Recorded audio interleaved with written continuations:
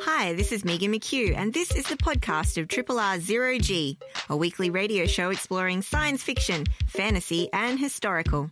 Zero G is broadcast live on Triple R from Melbourne, Australia, every Monday. Hope you enjoy the podcast, and feel free to get in touch with us via our Facebook page or the Triple R website. G'day, welcome aboard the Starship Zero G, science fiction, fantasy, and historical radio for episode number 1460, entitled Mon Dieu, n'est-ce pas? Which in the Zero G Puniversal translator comes out to Mondays, is it not so? Our podcast title is The Labours of Hercules, Podot. I'm Rob Jan. And Megan McHugh.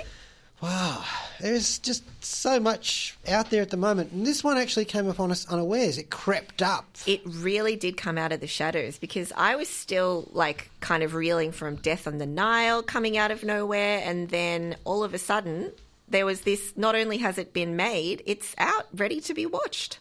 You were in denial for a while. I was, very much so. Yes, we were delayed on public transport on the Orient Express. Now, that would be due to a murder. Yes, a frightful murder.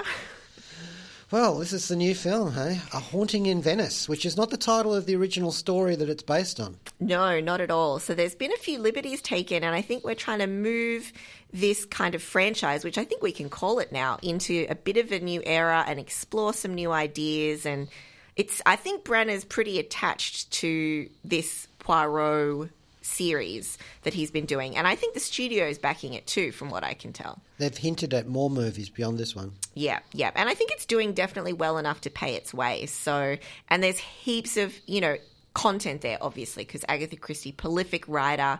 And if it's going to be similar to A Haunting in Venice, as we'll examine today, you can take the original story and add twists to it, add some extra flavour, expand it, change the setting. And so possibilities are endless, I think. And Branagh, Sir Kenneth, is coming off the back of his 2021 film Belfast, which is sort of a coming-of-age biopic almost in lots of ways.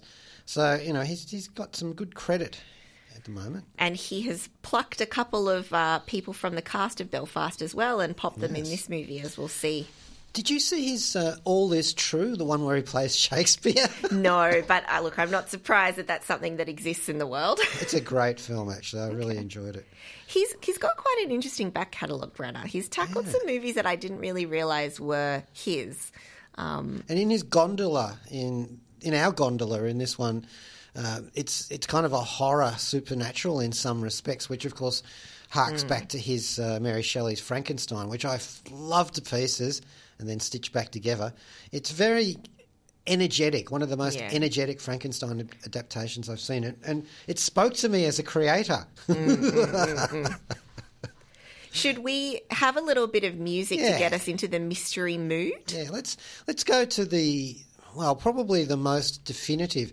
Just as Jeremy Brett is a definitive Sherlock Holmes, so is David Suchet, who is Hercule Poirot in the long-running series. And I think they actually managed to adapt pretty much all of the novels and the short stories in the course of that production. Dang. Melbourne's own Triple R. That, of course, was the theme from Hercule Poirot, the television series, a long-running television series, which is now finished because they've run out of material. And it's an artist called The Backing Tracks. And the album is Play Along for Alto Saxophone, which sounds very dignified, and then it's got TV hits. We did play that, of course, because we are digging into the latest in the Poirot series that Branagh has been spearheading over the past handful of years or so. And this one is called A Haunting in Venice. And, of course, as we mentioned before the track, if you Google that and Agatha Christie, you will not see it come up because the source material that it was based on is a book called Halloween Party. So this one, again, is directed by Kenneth Branagh, who reprises his role as the infamous Belgian detective Hercule Poirot. Branagh has well-regarded actor and filmmaker. Some of the films he's directed include Thor, of course, from the Marvel Universe, MCU. Loved it. Very, very good film and really the beginning of a lot of great things to come, I think, with Chris Hemsworth's character, portrayal of Thor. He also did the Disney live-action adaptation Cinderella from a while back, which I had not realised whatsoever. He's dabbled in Jack Ryan's Shadow Recruit, directed that as well, and of course he's done a lot of Shakespeare.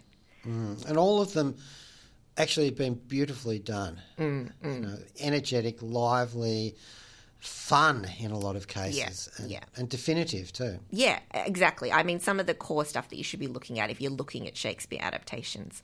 Now, this latest entry in the Poirot series is written by Michael Green, who's also written the previous 2 films. He wrote Murder on the Orient Express and Death on the Nile, so he's a collaborator in this. He's in it for the long run. He's also written Logan, exceptional film, Alien Covenant, terrible film. Can't all be winners. And Blade Runner 2049 as well. Which I did enjoy. Agree. To a large extent. Agree. And I do think it's a pretty tall order to be coming in, writing adaptations of Christie, and for the most part, I think he does a pretty good job of staying faithful. Until this one, which their desire was really not to stay too faithful, but we'll get to that. Something in Green's kind of filmography that caught my attention was he's writing the new BioShock adaptation. Oh, wow. Yeah, so I'm keen that that's still happening. Let's see if it actually does. But, I mean, from what I've seen of his work, I really trust him with that source material. So I think that could be pretty cool. So we'll hear some pieces from the score later, but I did want to call out that usually Patrick Doyle works on these films as composer, but this is the first one that we see Hilda Guðnadóttir as composer. Now, she's an Icelandic musician, and she's also composed before for Tar, which is the recent film with Cate Blanchett, and Joker, the Todd Field adaptation with Joaquin Phoenix. So she's also going to be composing for the sequel to that as well. Oh. Yeah. I wonder why the change. The change to... A different composer, because... Oh, I mean, maybe Doyle just wasn't available. Yeah. Who's to say? Who's to say? I mean, I also think the score for this required, as we'll talk, it's very gothic horror. Yeah. And she really brings some different notes, whereas some of the previous scores were a little bit more your classic mystery style. Yeah. So, I don't know, maybe the change was a good thing. We do have Agatha Christie's great-grandson involved in this as a producer, and so there's sort of the hand-wavy blessing there about where they're going with it. Does he get a cameo? She should.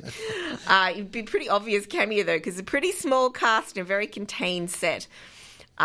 So what's interesting, I think, about this one is the previous 2 films, very lush, a little bit campy, very cheesy sometimes, really leaning into the comedy and the murder mystery canon.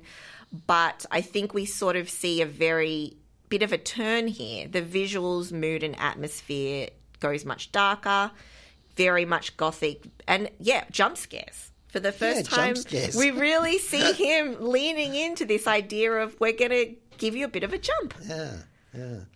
Now, I wanted to just talk about the setting a little bit. Yeah, let's do it. So it was... Well, for reasons of exotic spectacle, I reckon, I think it's understandable that they're doing Poirot abroad. Yes. From the UK, that is, because, you know, like Death on the Nile are in Egypt and Murder on the Orient Express crossing Europe from Istanbul to or Vienna, I think. And in addition to Egypt and Europe and France, most often, but not exclusively Paris, in the books and the short stories, Poirot also went to Ireland and Switzerland. There were stories set in Iraq, Jordan and other locations in the Middle East. Yep. In fact, Poirot is returning from Iraq and Syria, I think, when he boards the Orient Express in the books. There's also a fictional European nation called Czechoslovakia.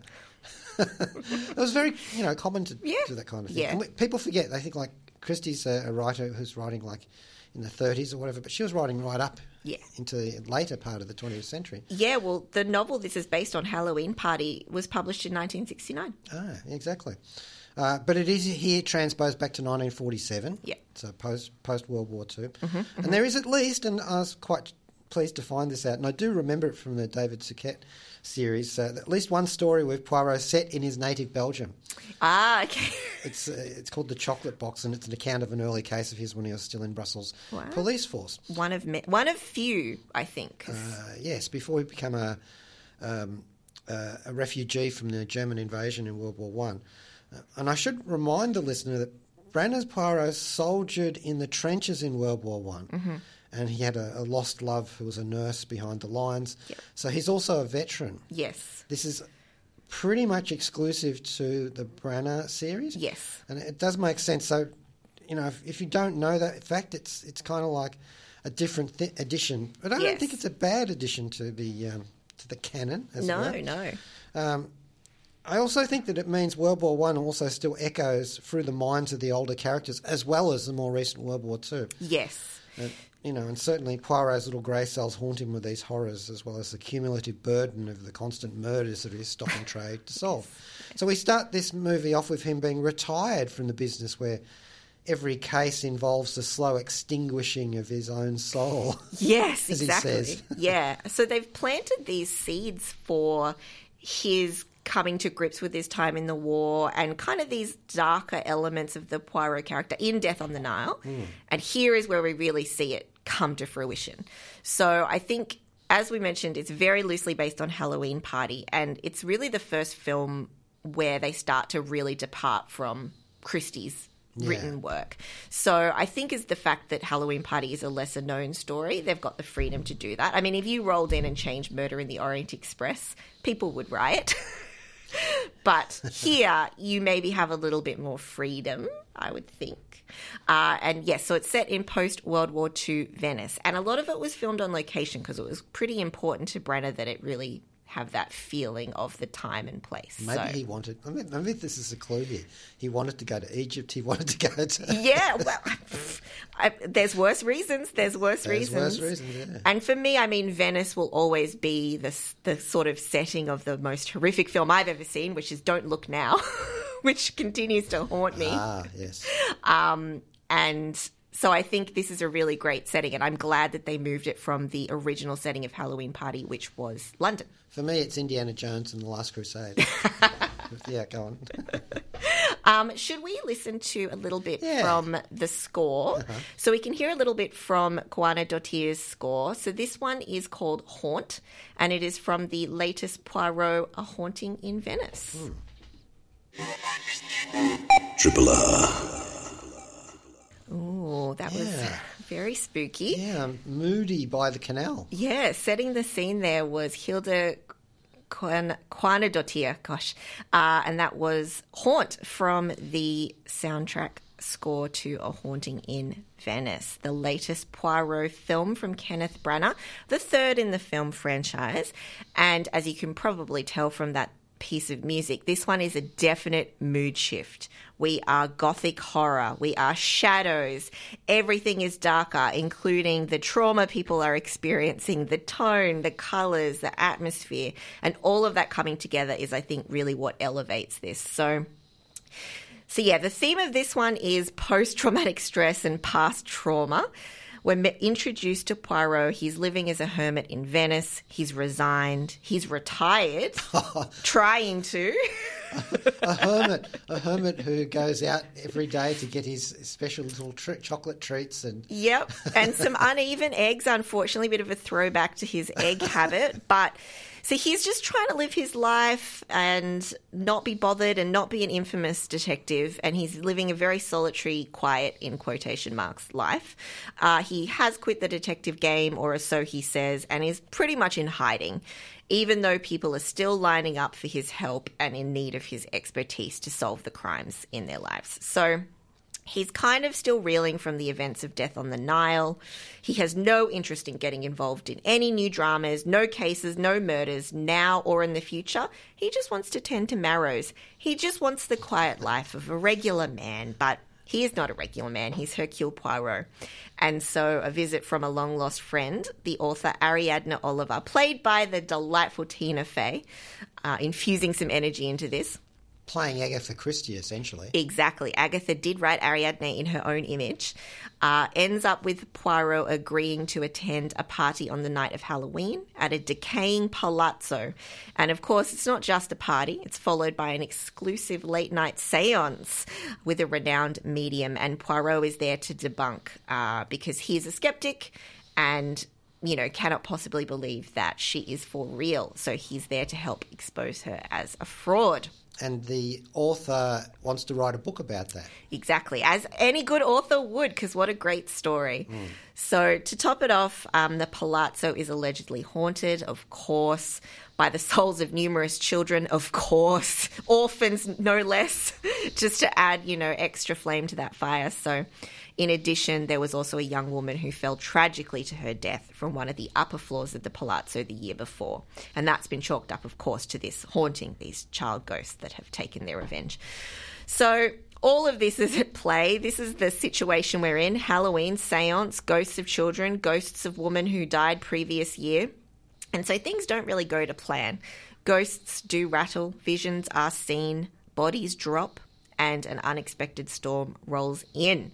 And Poirot is stuck there with a haphazard cast of characters / suspects, and he must reluctantly get back into the detective game to figure out exactly what is going on and who killed who and why in our classic whodunit scenario. So that's kind of the lay of the land. As we mentioned before, Venice is really the additional character in this one, and the building and environment itself, which is very much contained. So this is very much, it's not a locked room mystery per se.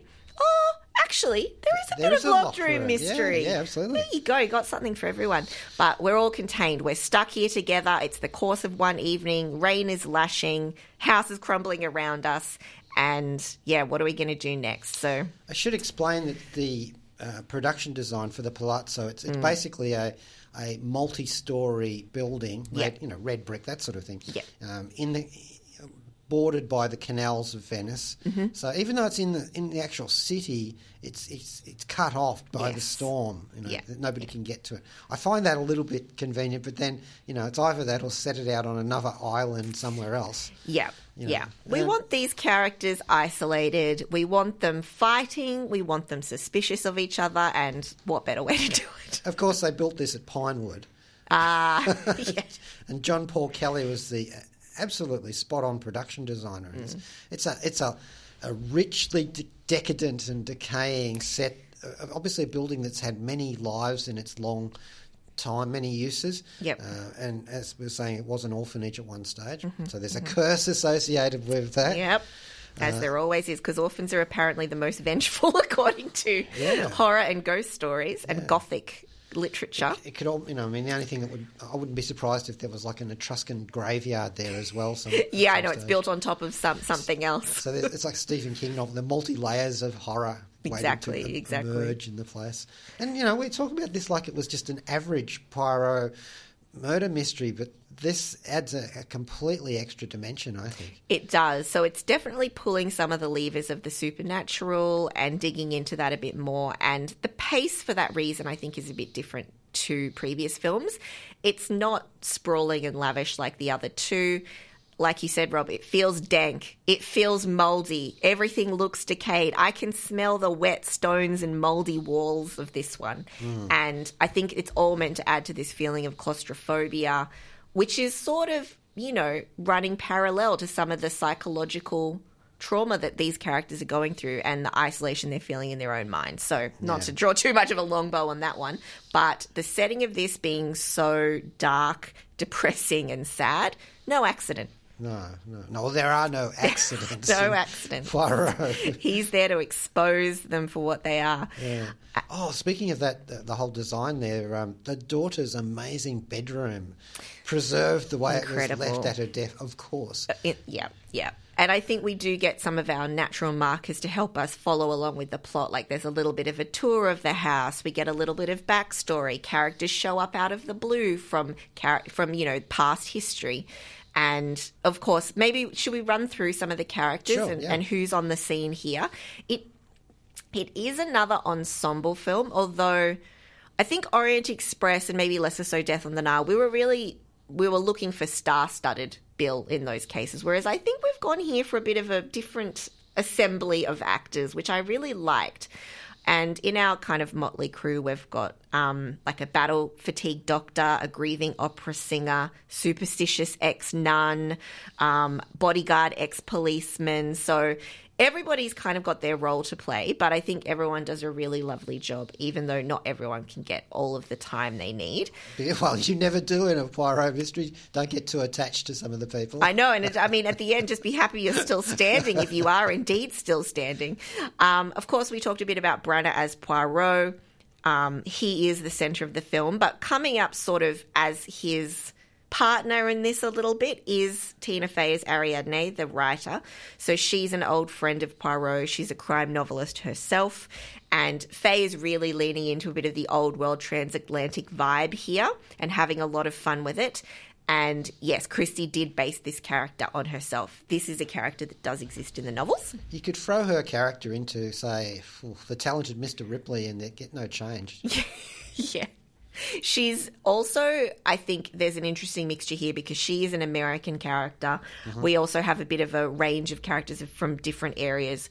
Maybe let's move on to, we've also got Jamie Dornan. He's playing a doctor, and now this doctor, Dr. Ferrier, he's suffering from kind of his post-traumatic stress. Yeah, he was a medic in World War II. Yeah. And he's been suffering for a long time. He was in Belfast, directed by Branagh. And his son, played by Jude Hill. You've always got to have a precocious little boy there to help point out things and really vibe with Poirot. Jude Hill plays that son, and he was also in Belfast too. Yeah, boy, he's a talent. Yeah, they both were great. I do think Jamie Dornan hasn't really... He's done a lot, but I think he's often overlooked. I actually think he's quite good. Rounding out, we also have... Olga. She's the housekeeper. I don't know why she's there. She really doesn't want to be there. We do find out later why she's still there. She's kind of an explanatory device as well. Yes, and she's kind of hammering home some of the religious notes and some of the superstition elements as well to kind of keep that whole it's haunted and cursed plotline moving along. She's played by Camille Cotton. And who else do we have here? We also have Michelle Yeoh. I was going to say, how could we go past her? She plays Joyce, the medium. And she plays a medium who kind of goes around talking with the dead and for a fee. And she brings with her two assistants played by Ali Khan and Emma Laird. So they kind of follow along with her, help her out, and they are actually half brother and sister. So this trio kind of travels around. Necroscope is the word I was thinking of for a medium. Not a necromancer, they raise the dead, but a necroscope can talk to them. So, and Yeoh is one, or alleges to be one, and she rolls up with, mask, vibes, cape, lots of mystery, and is there to lead the seance to connect with the daughter of our retired opera singer, played by Kelly Riley. So she's very, still grief-stricken after the death of her daughter, Alicia. She is struggling. She's saddled with this haunted ex-orphanage palazzo filled with ghosts. And she's kind of just desperate to make that connection with her dearly beloved past daughter. And she sees Joyce's character, Michelle Yeoh, as a bridge to the spirits beyond. Yeah, and thereby hangs the tale. It's a complex murder mystery in a lot of ways, probably a bit too complex. I was going to say it's Baroque, but we're actually Renaissance sort of Italy. But and I do think we've got a lot of people here, and it did take me a bit of a minute to kind of clock who they were to each other, what these relationships were. Well, that's what Poirot's there for, to give you the little list. Exactly. And then I just kind of gave up because things just kept moving and the vibes were there and I was happy to just roll along with it. But he's because they've got this extra overlay of his PTSD as well. The interviews don't go anywhere near as smoothly as they usually do. No. And he's not being helped. We'll leave that there. Yes. But Yes, so throughout the course of this, we have a few surprises in store, and mostly it's spent with them kind of moodily walking around this palazzo, suspicious of each other, and just kind of waiting for morning and trying to figure out what's gone on. And trying to anticipate the next murder. Yes, exactly. I got to say, who's going to be next? 1947, Venetian police force, not really impressed with you guys. They do actually show one scene of them trying to get together some kind of rescue party, but it the does storm not. is too bad. It does not. I mean, but Poirot doesn't even count on them. He's, we don't need the police here. He's on the case. He never does. He never does. Should we listen to another little piece of music before we dig in a bit more to our thoughts? Mm-hmm. Let's listen to another piece from the score because it is really great at setting the mood. This one is called Money in the Mattress, again by its Dottir, who does the score for A Haunting in Venice. Triple R. That was Money in the Mattress by Hilda Dottir from the score to A Haunting in Venice, which we are talking about today on Zero G. I am Megan McHugh. Rob Jan. So what are your thoughts, Rob? I mean, we all know I'm a big murder mystery tragic, so going into this, I'm already very accepting of any minor errors it may make and very forgiving. So I'm keen to hear what your thoughts are. I thought it was a cheeky take on Halloween Party because I had a read of that and I'm thinking, well, this is very far. I mean, look, let's not set it in England. Venice is much better setting. Already far and away an improvement. on Branner's Cook's tour of Agatha Christie's works. I love the setting, even though we're sort of isolated in there, and actually wait till the end of the story should give us a nice big drone shot of Venice. Yes. And, I now I understand where we are. Yeah, I'm pleased. Yeah. I would have liked to have had that a little bit earlier on. Yeah. As mysteries go, I found it kind of absurd. Yes. But that's all right. I allowed for that because of the strong could be supernatural element in there, Yeah. And I thought, all right, this makes sense. I really enjoyed Branner having revisiting some of the horror tropes. Yeah. Because I really liked his Mary Shelley's Frankenstein. And I enjoyed Poirot. Branner as Poirot, once again, he's a delight. He's not David Suchet's Poirot. Yeah. He's his own man. He's got his own mustaches. Yeah. Yes.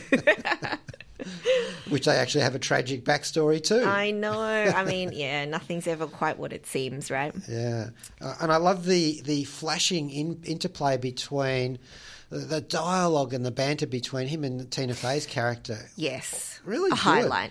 Really good. You have to listen to it at times. And you know that, and you can see this little smile in Tina Fey's face. You know she's having a lend at times. Yeah. I think she's a really great addition to bring some energy to it because it could be quite not flat is the wrong term, but a very subdued film in some ways. Yeah. Because there are definitely portions that maybe some viewers would find slower. For me, I think I enjoyed it. I do think, though, that for the murder mystery fan in me, it didn't appeal so much to that because I do think the plot and story, it wasn't really anything whiz-bang, but it was kind of appealing to the film person in me because I think the cinematography and the setting and just the mood and atmosphere of it, it's so unsettling. It's really using the Venice setting to its maximum degree. There's some beautiful shots, both internal of the palazzo and externally of the environment around. And just, like birds flapping through empty squares, ominous alleyways, all of that I think came together in a way that I really appreciated the film element of it. But I do think, and this is the thing, it's really interesting because Michael Green has written this. As you said, it's loosely, tangentially related to Halloween Party, Christie's book. And so this is a mystery all out of his own mind, out of his making, which I think is fine. Like, this is something they're doing. Like, I have a book that's a collection of short stories with Miss Marple as the character, and they're all in honour of Agatha Christie's work, done by different established writers. So this is, and I know there's Poirot books that have been published by other authors. So I'm not against that by any means, and I'm not saying that I didn't like it because it wasn't close to the source material. I just think that the thing that stood out to me was the vibe and the way it was made. It as a film, plot and characters, sufficient. Yeah. enough. Enough, exactly. Poirot and Miss Marple never met in the books. Christie never crossed them over. She thought that was a silly idea. But they did actually meet on screen, sort of, in the Alphabet Murders in 1966. They're like, they exchanged glances. Oh, yeah, that a knowing look. Yeah. But Christie just said Poirot wouldn't tolerate Miss Marple interfering with anything that he was involved with. Oh, goodness, no. Not this small-town Jessica Fletcher type. But it would have been nice to see her try. A meeting of the minds. Yeah. I did figure out what was going on, but I think the film wants you to figure out what's going on. Yeah. I mean, my suspicions were roused relatively early, but I was enjoying it so much I put the brakes on my speculation. Yes. And this is a film that encourages you to do that, just to enjoy it as you go along. Yes, agree. Yeah. Which is a nice change, I think. It's not... Sometimes when films don't do everything perfectly, it's also fine. Yeah. Like, do you know what I mean? Yeah. I'm often along for the ride with a Brenner film. Yeah. There's some I don't like as much as others. And this one I was definitely feeling friendly towards because I wanted to see more of Poirot after, Nile and... and Orient Express, and it was fun, and because it was so unexpected, yes. I must admit I hadn't clocked this at all. Yeah, exactly. I think because we both didn't realise that it was right on our doorstep. I definitely went in not knowing what to expect, but in a good way. And I do find these to be of a reliable quality, and I hope they keep making them. I'd like to keep seeing these. I'm not sure where they would go next. There's one actually that's set sort of on an aeroplane called Death in the Clouds. Oh, yeah. I don't know. I mean, my favourite Christie is And Then There Were None. Yeah. I would love to see that done well. But, I mean, yeah. So I think that there's plenty of room to take this wherever they want, to go to one that is a well-known story or to do something like what they've done here. Doctor Who did it twice, actually. I think they did an Agatha Christie one. Yeah. And they also did one in space. Of course. I think there's hopeful plans to do more. It's not as easy to find details around plans and the experience of this film because of the strike, which, support that. So it'll be interesting to see exactly whether there'll be more here. There was no tidbits dropped about any kind of sequel to this. So... yeah, like I said, keen to see more, very enjoyable, and I think definitely kind of worth the cinema because of the film, kind of the cinematography and the way it was made. And the production design. Yeah, and that time and place feeling. But again, it would also be fine to watch on streaming once it makes it there too, if you're a fan. Yeah. And so in a 0G rating of maybe I give it a oui. Me too. Oui. So that was A Haunting in Venice. It is out in cinemas now, the third film in the Poirot-Branagh franchise. Well, music? Yeah. Should we take a little listen to... we can play something that's Branagh-focused, or we can hear a little something from Orient Express score? Your choice. Let's go with the Orient Express suite, just because that's a bit of a classic. This one's from the first Murder on the Orient Express film directed by Branagh, and it is by Patrick Doyle. And it's not from the same movie, but we have a locomotive. We do.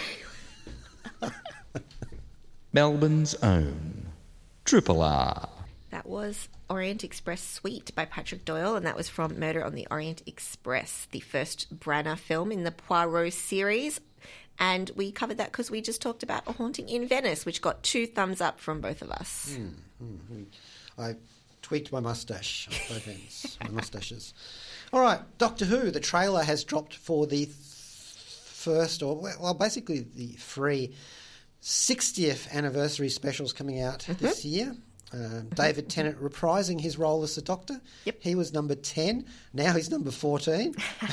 Bridging the gap between Jodie Whittaker's 13th Doctor and the 15th Doctor, the Rwandan Scottish actor Ncuti Gatwa. Wow. Also returning is companion Donna Noble, played again by Catherine Tate. Nice. Well, the trouble with that is that the 10th Doctor erased her memory to prevent her from dying. So if she ever remembers her travels with the Doctor, well, that's it. So obviously they're going to work through that somehow. Those are the stakes going into them reuniting, and Donna is already troubled by feelings of not remembering something really important. So, there are the 3 episodes, The Star, Wild Blue and The Giggle. The Giggle. That's a great title. Loads of characters in there. There's a Meep, which is a creature with white fur, big brown eyes and big ears. Oof. As Donna says, a bloody Martian in the shed. The merch sellers are licking their chops. Yeah, with Megan Margolis doing the voice for the Meep. Cool. And there's a line that Donna has, which is classic Donna. She says, "There's something so bad the TARDIS ran away." And the Doctor says, "Yes." And then she says, "Then we go and kick its ass." We get to see Unit Headquarters, which is now a skyscraper. Mm-hmm. And for another covert sort of intelligence operation with Unit written in big letters on the side. It's a little bit like Stark Tower, Yeah. And its scientific director, Kate Lethbridge-Stewart, once again played by Gemma Redgrave. Mm-hmm. And, so Neil Patrick Harris is in this one, playing a baddie called the Celestial Toymaker, who we saw last in Doctor Who in 1966. The Toymaker, not Neil Patrick Harris. And so he's he's doing that role in a modern context. And it literally was a toy maker sort of thing. A little bit like Batman, actually, I suppose, when you think about it.